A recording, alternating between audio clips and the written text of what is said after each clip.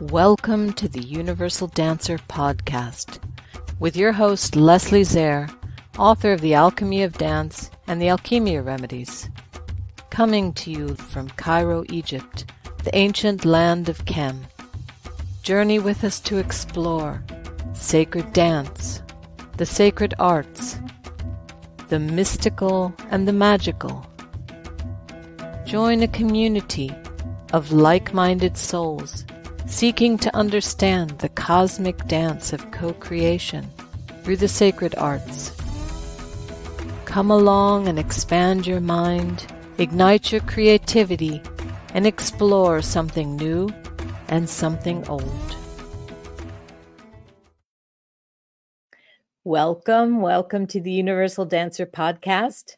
I'm Leslie Zare, the host for this podcast, and we are now in our fourth season. So if you have missed previous episodes, there is a playlist you can look at. Also, if you're listening to this as a podcast, all the previous episodes should be there. So have a listen and explore this topic more deeply, especially if it's something that's new to you.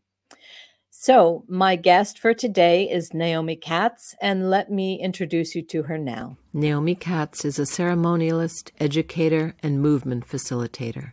As founder of Embodied Prayer, she draws inspiration from indigenous practices and ancient wisdom. Naomi, a native of New York, has embarked on a transformational journey from the bustling energy of the city to the serene desert landscape. Through this transition, she's learned to quieten her mind and listen to her inner voice, deepening her relationship with herself. Naomi acknowledges the significance of intellectual skills cultivated during her time in New York, recognizing their importance in navigating the complexities of the world. However, she has come to realize that her encounters with the world extend far beyond the realm of the mind. Naomi's path took a profound turn when she crossed paths with Carmen Vicente, a medicine woman and spiritual leader from the high Andes. Drawn to Carmen's wisdom, Naomi embarked on a global journey to work with her, serving as a translator and witnessing the power of Carmen's message. As an experienced educator, Naomi understands that her role as translator extends beyond mere language translation. It involves bridging ancient knowledge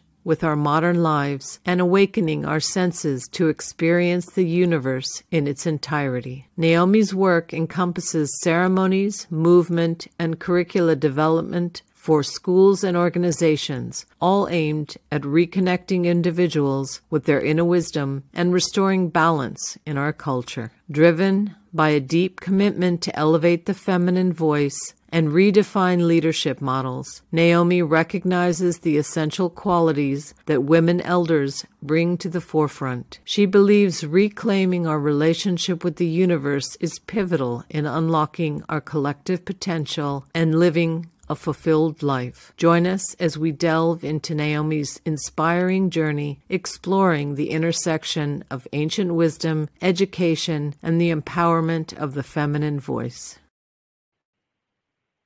Welcome, Naomi. Welcome to the show. Thank you. It's a pleasure to be here. Well, I'm glad we could do this, have this little talk. So I'm going to begin by asking you what I ask all my guests, which is, where did your dance journey begin? How did you get involved with dance? The answer that comes to me intuitively is I think I was probably dancing in the womb, to be totally honest with you. I am a person who, as my stepson says, I emote through movement. It's a very important tool for me, always has been, to experience the world. And so I danced all the time as a little girl, and my parents sent me to ballet class, which a lot of little girls in New York had the opportunity to do. And I actually really enjoyed it. And I remember many times dancing in the living room of my parents' house. The whole the wall, the back wall was all windows, so at night it would become one big mirror, and we had wood floors. And I remember just dancing all the time in front of these windows and my parents asking me to sit down, to be quiet, to calm down, and I didn't. And I continued to dance pretty much for the entirety of my life since then as a child in lots of different spaces. I became a little bit disenchanted with ballet at some point and discovered modern dance. And when I went to university, I discovered also West African dance. And probably about 8 or 10 years ago, I discovered the five rhythms and the world of conscious dance. And so I've been moving in different contexts, in different spaces, as long as I can remember. And then you created embodied prayer. So what is embodied prayer, and what does it entail? I'm not sure if I created embodied prayer or if embodied prayer created itself and it occurred to me to call it that. I think maybe might be more, I don't know. Um, I, as you mentioned in the intro, I also have had in addition to all my work with dance and other things that I've done in my life, I've had also the really great privilege of making this journey from being a super intellectual New Yorker to a person who's living not just in this realm of the mind, but also bringing my awareness through to the entirety of my body.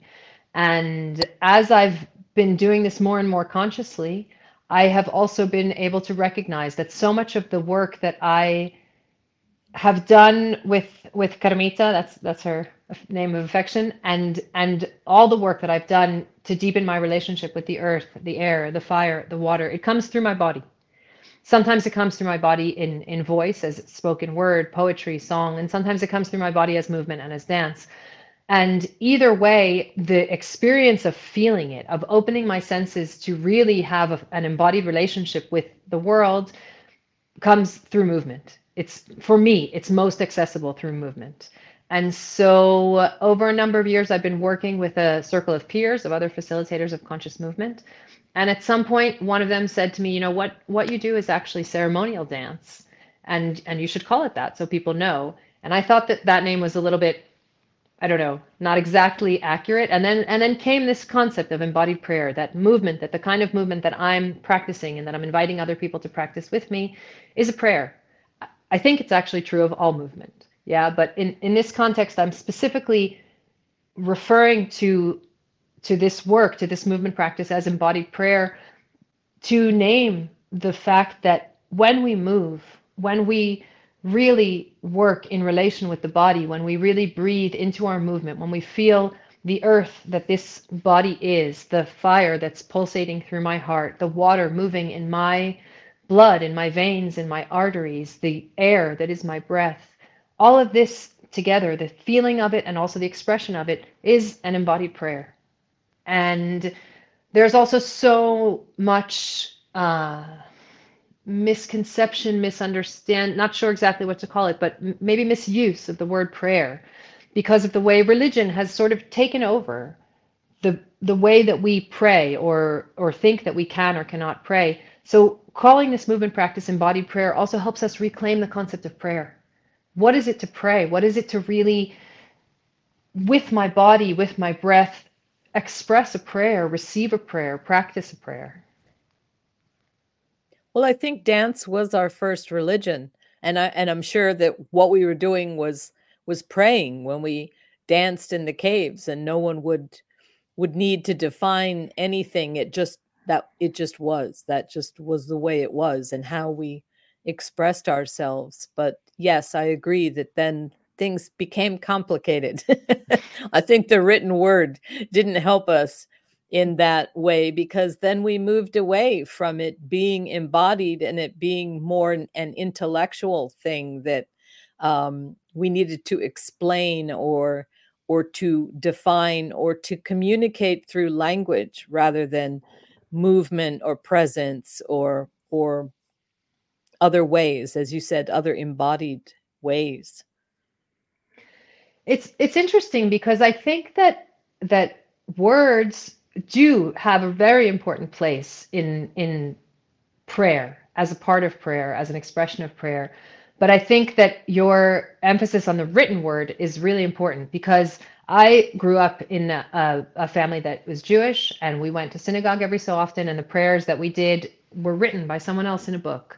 And I don't have very much of a memory of feeling a juice in those prayers. It was more reading something that someone else had written. And of course there's power in that. Of course there's power in passing down messages and prayers and stories. And there's also so much power in the natural expression that comes through us. And one of the things that I often say when I work with people around the concept of prayer, spoken prayer, is that the words aren't passing through the mind. The words are coming from the depth, from the molten lava core of the earth, and passing through all of the waterways into me, into the waterways of my blood, of my body, and being expressed before ever passing through this realm of the mind. And I think if we can look at prayers more like poetry, as you said, like something that's emoting, or for the ancient Egyptians, the hieroglyphs also had a frequency. And I think that that's true of language. If it's used that way, if it's intentioned that way, then there is also that frequency. And as you pointed out, the written word is much more static, but the spoken word, or intoned, or somehow vibrational, has much more impact or much more energy behind it. So I think if we could think of it in that way, and also to get to the essence of what it was, even for prayers that are written, if we could get to the intention behind that. I think a lot of people just read things, recite things without the depth of experience that was probably initially put into whatever those words were. So I'm sure it has a lot to do with the speaker or the presenter, or how it's actually being used. I think that yes, I agree with everything that you're saying. And the other word that comes to me in this context is authenticity. That, of course, something that someone wrote, there's deep authenticity there in most situations. But when I read something someone else wrote, is that my authentic prayer? And when I talk about embodied prayer, for me, it's a movement practice, but of course, also the way that we sing, even sometimes a song that someone else wrote, this can come through as a prayer, or as you said, a poem. How am I giving expression to the prayer that lives inside of me, and also receiving the expression of the prayer of the universe? And it happens, in my experience, it happens through all different kinds of embodied practices, not just movement, but also obviously breath work and music, and there's many. But the word, when we work with the word, when I work with the word, I hope for it to be a word that's coming through me authentically, and in the moment, and in the energy of the experience that's happening right now. Well, sadly, I think that authenticity is missing from most communication. I mean, if we had that even in conversations and in speech, life would be so much different. And I think that's the problem with um, phrases, like 24/7, or all these little catchphrases, because at some point they become devoid of meaning, and they're just things that you repeat. So I think if we could live our lives in this sacred way of actually, again, being authentic about the way we speak and everything that's coming out of our mouths, or our movements, or our gestures, I think life would be very different. Without a doubt. What would someone encounter if they were studying embodied prayer with you? You said there's movement, but how do we do that movement, or how is it presented? What does this look like? Well, when I'm holding space for people, then there are various different expressions. I generally am guiding through music and also through the voice, through speaking with the people. And every session that I do, whether it's an entire weekend retreat or an hour-long session or whatever, one-on-one groups, always we start with the purpose. What's the purpose today? What is our prayer? What is the intention of this prayer? And then integrating that purpose into whatever we're doing. So, for example, um, in these times in the world where so much is changing and there's so much energetic movement, and sometimes it can be very chaotic and sometimes difficult.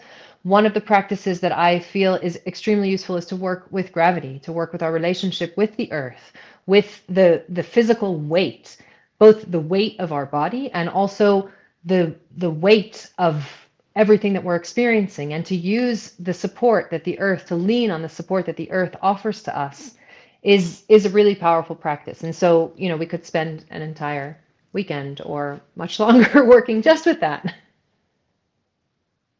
So it's no particular form. It's more about how can I pray, or how can I express or make that connection, maybe through different movements that might be individual to the person.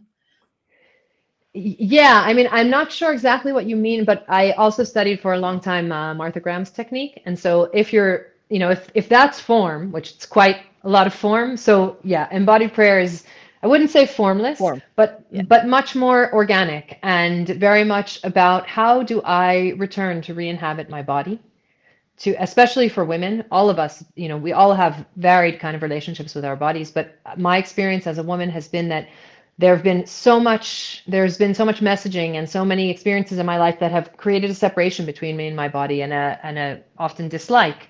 Certainly when I was younger. Now I'm happy to say that we've remarried, my body and I, and we're back in a good vibe together. And so for me, there's a lot of emphasis on re-inhabiting the body, finding the way to take up all of the space in our entire body, and to really enjoy that space of living in a body, to reconnect with our relationship, as I mentioned earlier, with the elements, the earth, the air, the fire, the water. Without these, we would not be here. We would not have life. And these elements express themselves through us in the physical form, and also obviously around us. And but is there a specific practice that has an exact form, that this is what you do first and then this second and this? No, it's much more of a practice about how do I remember what it is to be human in a body? How do I listen again to the wisdom that lives in me? How do I find the quiet inside of myself in order to be in the receiving end of that conversation, of that wisdom? And how does my relationship with the body, not just with dance and movement, but also sometimes silence and lack of movement, allow for the space for me to be in an embodied relationship with everything? Well, I think that inner space is a very feminine aspect, which sadly we've lost.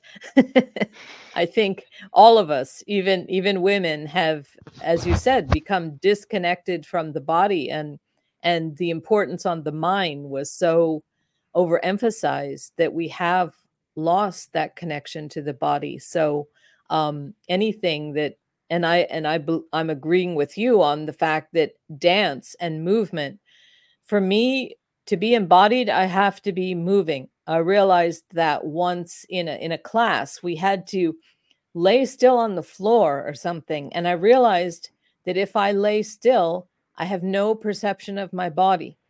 That for me, my body needs to be moving in order for me to experience it. So, and that could be a problem that I have that I need to work through. But I just thought that was really interesting, that it's, to me, the movement that enlivens that or animates that to make me receptive to that. So for me, movement is a huge part of everything, just because I feel in a void somehow if I'm not moving. So so I think movement is a really good way to reconnect with the body and to find ourselves again, as you said, having that relationship that most of us probably grew up with, or lack of relationship with our bodies as we grew up. And that's sad, because we are embodied souls. So we kind of missed the point, I think. It's interesting because in the context of my work with Carmita, I've participated many times in a ceremony which is a dance ceremony, 4 nights, all night dancing, with the intention, the purpose of this ceremony is to celebrate the ones who have gone to the stars, the ones who no longer walk the earth. And it's called the Dance of the Spirits. And at some point during one of these ceremonies, I realized that the only thing that separates me from the spirits who we are calling, the spirits with whom we are dancing, the spirits whose photos are on the altar, is the fact that I have a body. Right now, today, here, I have a body. And the ones who came before me, who are in the stars, my mom, my grandparents, they don't anymore. And in my understanding, and I say this really humbly, in my understanding, that is the thing. The body is the thing that gives us the possibility to be alive on the earth in this time.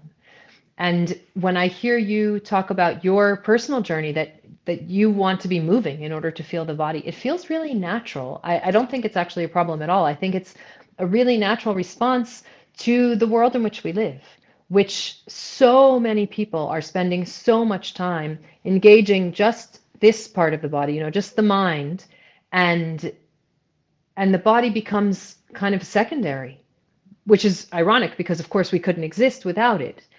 And anything that we do, whether it's breathe or eat or go pee or move, that reminds us that we have a body, gives us the possibility to reawaken that relationship, that embodied relationship. And I think that when we move simply for the sake of moving, simply for the sake of remembering that we have a body, then it's a complete contradiction to the cultural movement, which is telling us all the time to sit down and think and work on the computer and talk, which are also useful ways of functioning in life. I'm not cutting off my head and I'm not shutting down my mind completely, but I do like to say sometimes many people are all about practicing mindfulness, and for me actually I like to practice mindlessness and to really just be in the body. And so I really understand, I said earlier, my parents always told me to sit down and I often didn't listen. So Yes. I get you. But I Yep. think also that there's place obviously for breath work and for other aspects of embodiment that aren't necessarily movement. But I too am a mover.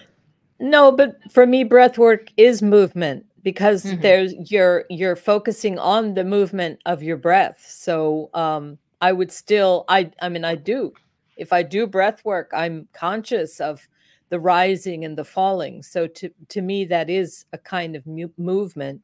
And I think you said something very important about having a body, because in many spiritual practices, the concept is that because we are corporeal, we have agency.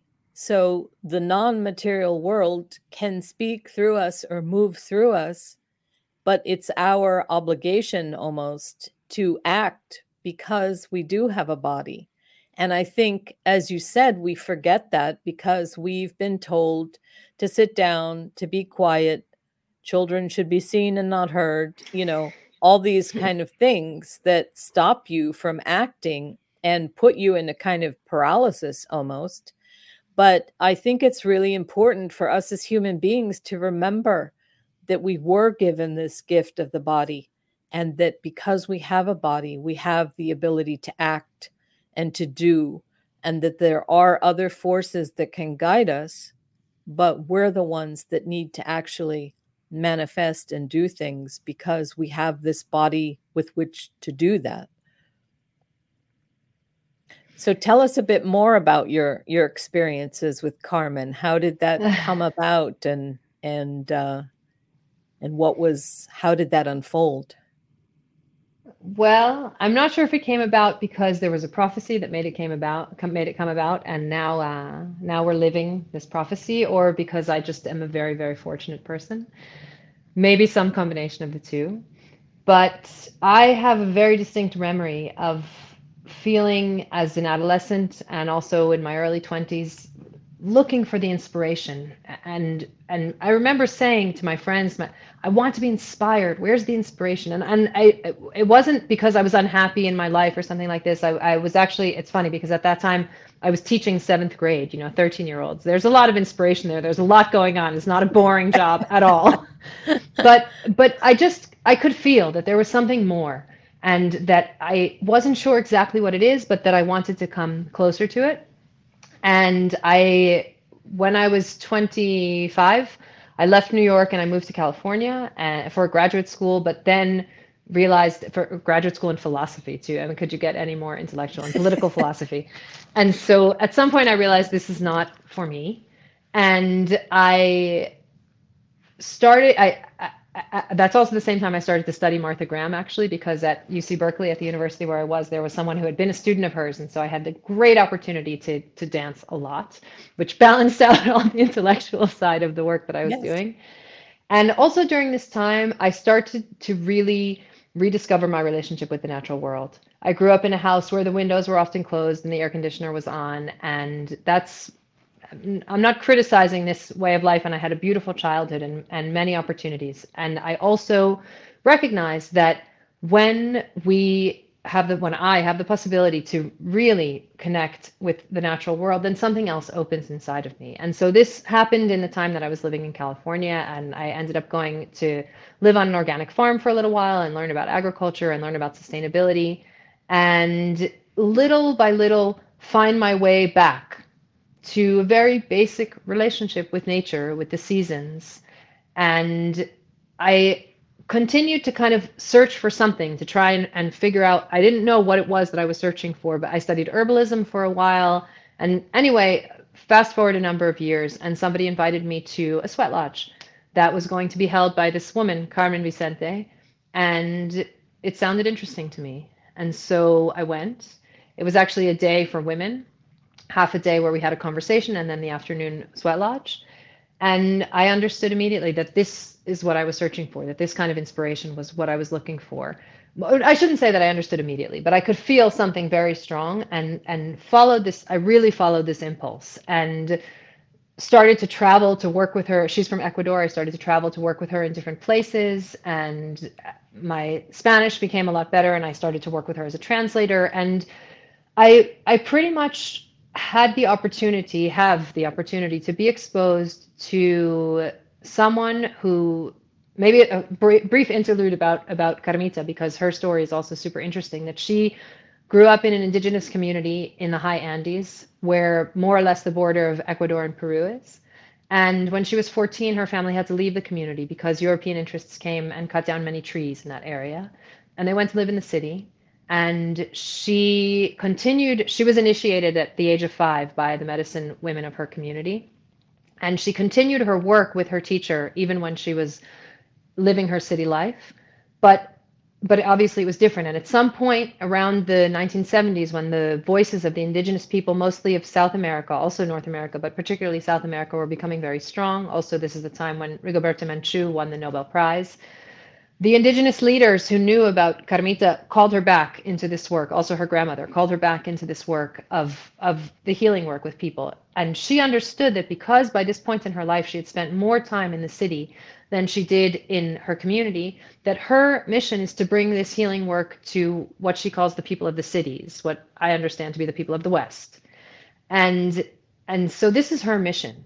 And I had sort of an opposite journey, starting out in New York in a pretty sterile, non-spiritual, at least not spiritual to my understanding, lifestyle, and then found my way by not just by meeting her, also my own journey reconnecting to the natural world, but to a way of relating to life that first of all begins with gratitude for this body, for the steps of the ones who've come before me so that I can be alive today doing what I do. And not just gratitude, but also awareness, really careful, loving attention to what's happening in the world, to what's happening around me, to the movement of the sun in the sky, to the seasons, to the natural calendars of life, to the basic values of the earth, the air, the fire, the water. And it's super cliche to say it changed my life. There wasn't one moment that changed my life, but certainly this encounter with Carmita and my natural attraction and also perfect fit to this work has influenced me very, very deeply. In a way, though, for me, it seems like it's becoming human, like this reconnection to the earth, this studying herbology or whatever it is, the elements, is what it is to be human. Because, as you said, here we are on this planet Earth, and if we're completely disconnected from it, then how are we human? How are we kind of indigenous to this planet if we don't actually acknowledge the planet and what it holds? So I see that as a path back to becoming human and to reconnecting to the earth, to Mother Earth, our mother, Mother Earth.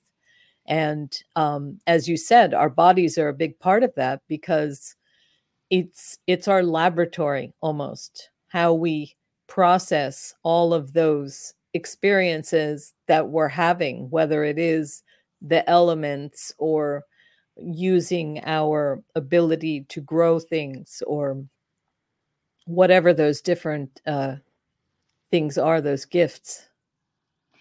Absolutely. Actually, it's interesting because one of the things that Carmita has really imprinted in my heart is that she says that no hay desconexión, solamente una falta de atención. There's no disconnection, only lack of attention. And attention in this time has become a commodity. Mm-hmm. You know, I mean, we don't, it's a whole other podcast, whole other conversation to talk about Absolutely. the attention economy. But what I will say is that when I am engaged with my embodied self, when I am present in my whole body, then I can listen to you through all of my body, not just through my ears. And I can also communicate with you or with anyone, with a tree, with life, through the entirety of my body. And so for me, this awakening of attention is essential. And I need to use the body to awaken that space of attention. Not everybody does. Other people can do it through other tools. But for me personally, I need to engage the body in order to engage that full attentiveness. And I think it's kind of a door opening too. Once you go through that door, it's hard to come back. Definitely point of no return. Once we start to, I've experienced, once we start to really use the body to open our awareness and our attention, then yeah, it's an essential tool. And with respect to what you said before about becoming human, yes. What does it mean to be human in this time? How have we allowed for ourselves to be completely subservient to this machine, which is the phone, for example, and almost turned kind of into robots? Now, all thanks to technology, we would not be able to be having this conversation without technology. We wouldn't have met without technology. All of these things I recognize. And I also recognize that we need the balance. And it connects to what you referred to before about the presence of the feminine, that we need to find a balance again between the masculine and the feminine in the way that we relate to the world. And in that search for balance, also the balance between action and rest. Because if we don't have the space of rest, then we don't have the space of quiet to listen. And what kind of relationship is it if only one is speaking all the time and the other is listening? So how, again, do I return to that place of quiet so that I can listen to the rain or to a tree or to my sister? I don't think anybody's listening. I think everybody's talking or texting or posting or reposting, and nobody's listening. I mean, that I think is one of the big problems, is that nobody's listening. I don't think people listen to what somebody says. They just respond to what they think that person said. So that ability to listen, I think, is one of the greatest gifts that's needed at this point in time. We've become over communicated, but not with reciprocity. We become over communicated, like in one direction, that everything goes out and nothing comes back in. So it's not a relationship anymore. It's not an interaction. It's just like everybody's giving a speech, and nobody's actually involved in the conversation. Sadly. Unfortunately, yeah. Unfortunately, I think you're right, which is ironic, right? Because we're having this conversation for a podcast, which people are going to listen to and not necessarily respond. So maybe that's good. Maybe that means that the people who hear us really will be listening. And when we do that, when we're able to really listen to one another, I love the fact that you touched on it, because I think that part of the syndrome that we're seeing in the world right now of this non-human behavior that we've taken on, or this way of relating that isn't really healthy for us, is that really there's such a lack of intimacy, and there's such a need, a desperate need for intimacy in our time, in our relationships. I work also quite a bit with young people, and I see how alone they often feel because we're just not so habituated anymore to have deep, intimate conversations, both in terms of the way we listen to one another and also what are we willing to share. Am I, as an adult, really willing to be vulnerable with a young person or with anyone for that matter? And through my own vulnerability, create space for their vulnerability? And how do I show up when I am in a conversation with anyone, with a friend, with my partner, with my parent, with anyone? Am I really there to hear what you're saying, or am I just waiting for my turn to talk? And I think the sacredness of intimacy is something that's been forgotten. We've been brainwashed to think that everything should be out there. And, people are posting all kinds of pictures of themselves, their family, their whatever, with this idea that that's what's expected. And I think that's made it very easy for us to be really vulnerable in the sense of safety vulnerable, not in the vulnerable sense of that can I open to you, but in this unsafe kind of vulnerability. And somehow it's become expected. These things became expected. And again, I don't think people are thinking this through, that I remember someone who was doing body work on me once, and we were having a conversation afterwards, and about something that doesn't make any difference. But I remember this phrase. She said, there should always be this peace that's just between you and God, or you and the divine. And I thought, wow, yeah, that piece of, with depth, or whatever it is, that I can have this relationship. I don't have to share everything with everybody. There can be this, and not as a secret, but just as a sacredness, something that's very deep and profound, that I'm not obligated to share with everybody else. And I think that again is something that's been lost, is this idea that I don't have to. I can be vulnerable with certain people.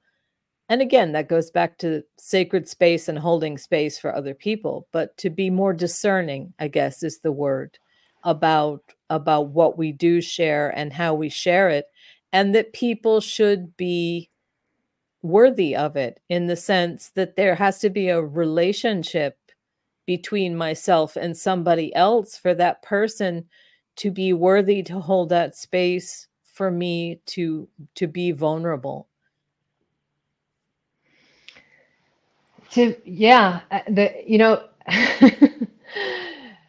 think that one of the places where I can see really clearly the how essential it is for us to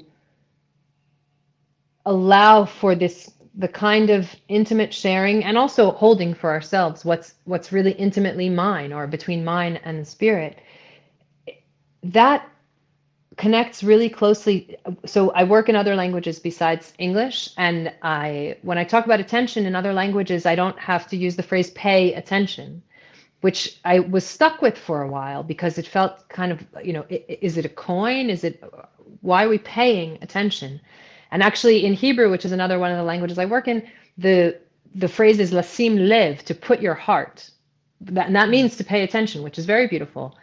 And so I was kind of stuck with the English phrasing for a while. And then all of a sudden I realized that this attention, this careful, loving attention that we can pay to one another, this careful, loving attention that we can cultivate through our embodied relationship with ourselves and with the universe, that's our new currency. Or actually not new, that's an ancient currency that we have the opportunity to revive in an economy of generosity. If I have the possibility to be generous with you, with my attention, to give you attention from my heart and really listen to you, then of course that is also going to return to me in another way, not necessarily because you'll pay attention to me in that way, but because you might give that kind of attention to someone else who needs it. And this is the way the currency travels, just like money. but so much more profound because it's a different kind of exchange. And this idea of paying careful, loving attention is actually very dear to my heart in this journey to return to our humanity. And it's also a very feminine thing, because basically as a mother, this is what you're doing, is you're paying attention to the child. And mothers did not get paid for for paying attention, sadly, and I think then went on other paths. But yeah, I think that that's an interesting, I'm going to have to contemplate that more deeply, but that's a very interesting point. Absolutely. Something else I would like to ask you about is this relationship. I mean, especially as for women, how does one's relationship with the menstrual cycle, that embodied relationship with the menstrual cycle, how does that help us to connect to spirit? Wow. Thank you. Thank you for that question. Thank you for bringing up that really essential piece.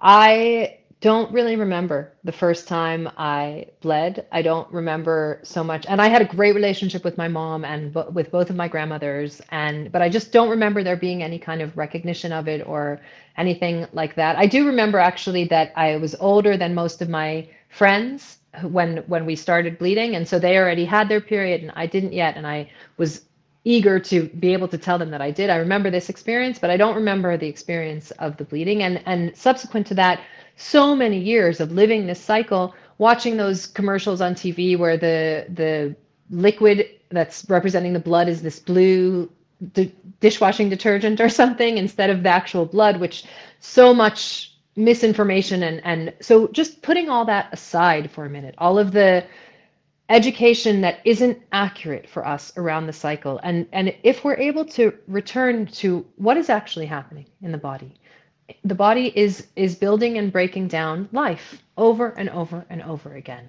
And we're living this cycle. Actually, Pat McCabe, she said it most beautifully, that we're living the building and the dismantling of the altar of life. And this really resonates with me because if we can relate to our cycles with that understanding that we're carrying the possibility of life with us, and also know that contrary to so much of the education we receive, the menstrual cycle doesn't live in our bodies just so that we can have kids. Of course, it's a huge part of the purpose of this altar of life continuing in our bodies, but there's also so much more information, so much more learning that's available to us through attention to the cycle. And with Carmita and a group of women from around the world, I had the privilege of doing an initiation where over the course of a year and a half, we retreated, each one on her own, retreating during the days of your bleeding, to return to the rhythm of living with the body and listening to the body's rhythm, and also to this very simple attentiveness to what the body needs, to give the body space and time during those days of bleeding to rest, to disconnect from everything else and to just be. And during the other parts of the cycle, to be more in action, because that's what those moments of the cycle are asking for. Or not necessarily asking for, but allowing for energetically in the energy that lives in our bodies. And actually, I should have probably brought it up even in the very first question around, or one of the earlier questions around my relationship with dance, because in my journey to re-inhabit my body, this initiation of taking time to listen to my cycle and retreating was essential, because it allowed for me to remember that this aspect is fundamental to our health, to our individual and collective health. And we receive so many messages. I received so many messages about, just put in a tampon and carry on, or whatever the language, the messaging might have been wherever I was, that it didn't even occur to me really to pay attention to my cycle. And over the years, it actually started to become a central element. Now my cycle is, I'm in a different phase of life, and it's not the same kind of reliable clock that it once was. And still, that relationship that we have with the movement of cyclicality is a beautiful gateway through which we can walk to reclaim our relationship to our embodied selves, because the map of the cycle, the stages of the menstrual cycle, it's the same map of so many other cycles in the natural world, the phases of the moon, the movement of the earth around the sun, the seasons of the year, even the phases of our lives. And when we can remember that wisdom that lives within us, then we have a completely different point from which we can begin to, or not necessarily begin, maybe continue to deepen our relationship with our embodied self. And I think the concept of cycles is something that isn't in our consciousness. Again, it's part of the feminine. It's not linear. It's these cyclic things where things do begin and then you have to let go of them. And sadly, especially in Western culture, that idea of letting go it seems to be very difficult. So I think we do need to, for all of us, we need to bring that idea of cycles back into our consciousness. And as you said, it's part of nature. The moon, we're aligned with the moon and the seasons and the planets and all of these things, but we've forgotten that. We've made everything so linear, and often linear in that ever increasing way, which is not healthy. So I think all of us need to bring that back into our consciousness, that it's okay to go around. I think a lot of people think they're not moving up, they're not progressing if they're going around, but a spiral goes around. So we can go around at different levels. There's many ways to interpret that. And I grew up with the same messaging, even to the point that they created pills to make your menstrual cycle stop completely. And I remember at the time thinking, oh my God, what does that do to your body? Like, what does that do to your body? Your body needs that that letting go and that regeneration cycle. I can't even imagine what that would do to somebody. I don't know if there's any long-term studies on that, but just to lose that cycle, because I'm older, so I know what it's like to lose that cycle, but you're losing it for a different reason and in a different way. And there are still cycles, but different cycles. But yeah, I can't even imagine. I agree with you, and I wish I had been more aware. I think motherhood made me more aware of my cycle, but when I was younger, I wasn't in tune with that, and I do remember my first period, and it was a horrible experience. Again, I think we need to initiate young women into this to make them understand why this is a beautiful thing and a beautiful transition, and why stepping into womanhood is a beautiful thing, because I think it has been, at least it was when I was younger, and I don't see that that's really improved over time. So hopefully that's something we can instill as the elders and the grandmothers, we can instill in younger generations. I think that simply talking about it is Yes. already making a huge shift and giving. One thing that I do observe that is changing, in the generations that I see is that there is much more permission to talk about it. When I was young, I feel like it was a secret, if someone had her period, and now there's much more openness and space to talk, for sure, which I think is a huge, huge step. And the other thing is that this also connects directly to what we were saying earlier about returning to our humanity and about the kind of listening, because on the one hand, we get all this messaging, or there is all this messaging around that's just kind of putting the cycle as a secondary thing, but none of us would be here if not for the help of our mother cycles. Yes. And so, how do we return also to remember that? And to remember that because of this moving, shifting, birth, growth, death, rebirth happening again and again, this is what gives us the possibility of life. And from there, everything begins. And we all know that.